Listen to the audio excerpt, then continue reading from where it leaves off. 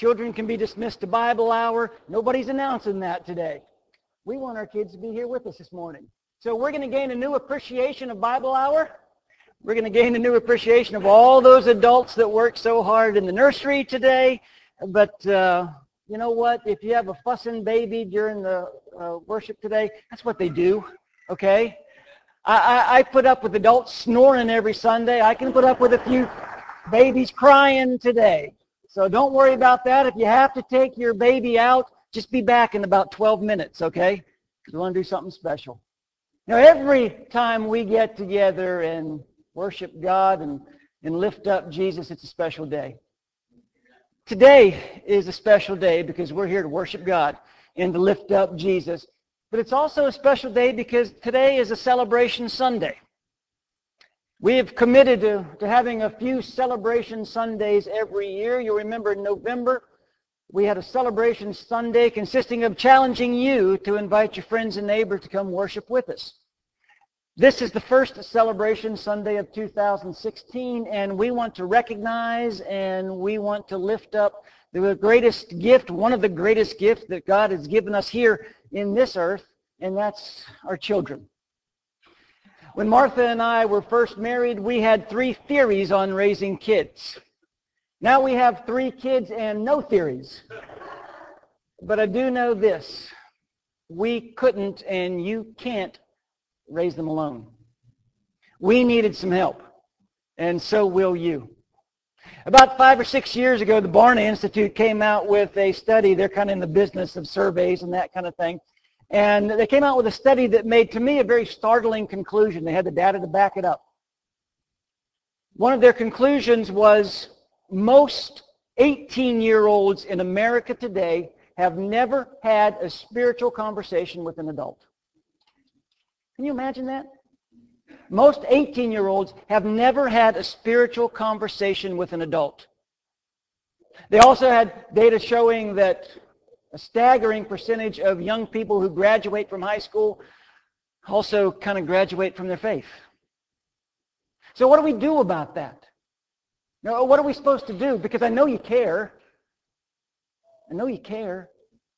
Parents have always cared about the children, whether you're talking about the first century or the 21st century. We care about our kids. And so we look to people to help.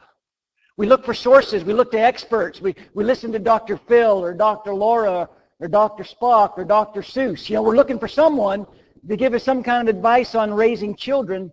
All too often, though, we ignore one source that we should be paying more attention to.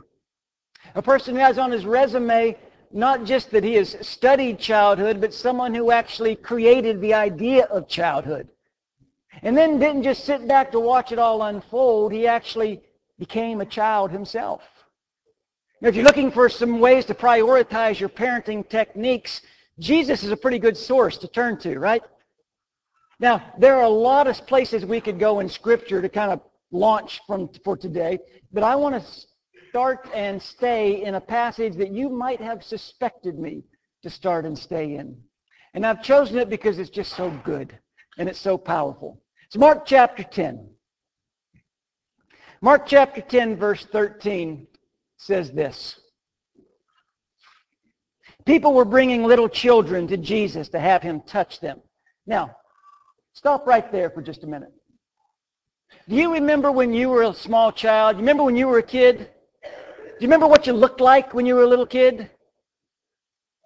Some of you are thinking, thank you so much for bringing that image back to mind. But imagine you're a small child and your mother says, hey, there's a really famous teacher that's come to our little town and we're going to go meet him.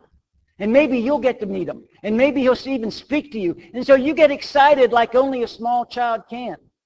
And your mother takes you by the hand and you're walking down the road and you see in the distance, there's the teacher. And he's surrounded by a lot of people. And he looks very important. And he's teaching very passionately. And you wonder, is he going to talk to me? Is he going to say anything to me? Will he even notice me? And you're just about to reach out to touch him when something happens. Look at the second half of this verse. People were bringing little children to Jesus to have him touch them, but the disciples rebuked them. So all at once, these godly men kind of jump out of nowhere. The whole thing has kind of a Secret Service feel to it, doesn't it? Kind of picture these guys with dark glasses, microphones in their hand. Children approaching 9 o'clock. Stay away from the teacher. Step away from the teacher. He's important. You're not. You're a kid. Go play. This is for adults. This is for something much more important than you are. And the disciples rebuke the parents. And as a child, you're heartbroken. Notice Jesus' response. When Jesus saw this, he was indignant. Indignant is a 25-cent word for mad. Jesus got mad. And I've got to confess something to you. I love it when Jesus gets angry. It doesn't happen very often in Scripture. But when Jesus gets angry, we ought to pay very close attention to what he gets angry about. Something that is very important to Jesus is being violated right here. And it angers Jesus. Notice his response. Let the little children come to me. Say that out loud with me. Let the little children come to me. Actually, Jesus is giving a two-part command here. The first part is, let the little children come to me. And then he says this, and do not hinder them. Say that out loud. And do not hinder them. Let the little children come to me. And do not hinder them. Now, notice who Jesus is speaking to. He's not talking to the crowd. And he's not talking to the Pharisees. He's not talking to the teachers. He's not raising his voice with parents. Jesus is speaking to the rock. He's talking to Peter. Jesus is becoming indignant with the disciple whom he loved, John. He's getting angry with that other member of the inner three, James, as well as Matthew and Thomas and Bartholomew. These are godly men. These are men who should have known Jesus better than anybody else on the face of the earth. So why does Jesus respond so differently than they do to the situation? Why is Jesus' response so different than these very godly men when these children are in his presence? And here's your answer. Because Jesus saw something in these children that the disciples didn't see. Jesus saw great value in these children. Jesus didn't just love them. I'm convinced the disciples loved kids. They're good men. They're godly men. Everybody loves kids. These men loved kids. But Jesus saw something the disciples didn't see. He saw precious eternal souls. He saw great value and great worth. And so he says, don't you dare stop these children from coming to me. I want them to see me. I want them to touch me. I want to touch them. I want them to know that I love them. I want them to fall in love with me. Do not stop these children from coming. Jesus saw the value in the soul of a child. Let the little children come to me. I want you to say that out loud one more time, but this time I don't want you to think of Jesus. I want you to think of yourself. Let the little children come to me. Let's say that. Let the little children come to me. Jesus sets the example. And then look at the child's example. Do not hinder them, for the kingdom of God belongs to such as these. Here's a thought, and maybe I'm off base on this. Jesus saw in those children the kingdom of God. Come on up. I asked for it, didn't I?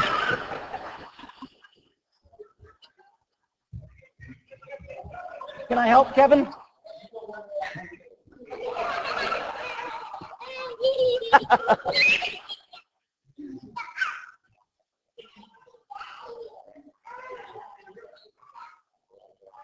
Now, you don't know this, but we had this planned.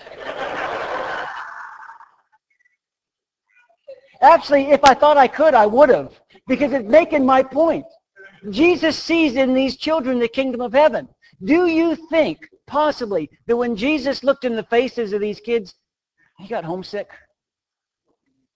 Do you think these little children made him think of heaven? The joy, the innocence, Do you think Jesus saw these children and it reminded him of heaven? For such is the kingdom of heaven. That's what he says. I praise God that I belong to a church that says, let the little children come to us. Through our nursery program, through Lads to Leaders, through our children's ministry. You know, again, everybody loves kids. Every church loves kids. I've never been to a church where I saw a sign that says adults only, but I'm convinced that not every church sees children the same way. I make no secret about the fact that I love the Bay Area Church of Christ. And one reason why I love the Bay Area Church of Christ so much is because this family has loved my family for so long and so well. My children were raised in this congregation. They went through this nursery program. They've been in every one of these classrooms back in the back hallway. You helped them fall in love with Jesus. You helped teach them that Jesus is real and Jesus matters in their life and they matter in Jesus' life. And for that, I am forever grateful to this family. Look at verse 16. And he took the children in his arms and put his hands on them and blessed them. Jesus saw these children as spiritual individuals with spiritual needs, and he blessed them. You know, one of the frustrations of parenthood is by the time we start to figure it out, our kids are grown. But here's one thing that I understood pretty early on in my parenting career.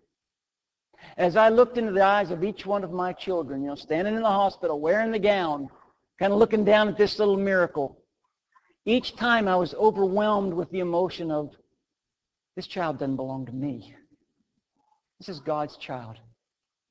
And God has entrusted me to teach this child to fall in love with Jesus. And I've asked myself every day since then, what am I doing about that? And what am I teaching my children? Because as much love as I felt in those moments, I knew I can't love this child the way God loves me.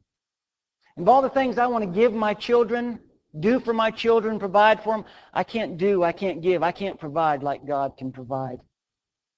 God has entrusted us with these precious little souls, and our charge, our priority, our focus has got to be for our children to fall in love with Jesus. My goal for our children is that they fall in love with Jesus. Today is Celebration Sunday. We're celebrating God's goodness, His love, the joy that comes with children. We're going to, since we haven't done this in a long time, we're actually going to recognize children age 3 and down. But before we do that, I want you to watch a video. Joanne John has put together this really great video of our children. I want you to watch it and see if it doesn't kind of remind you of heaven.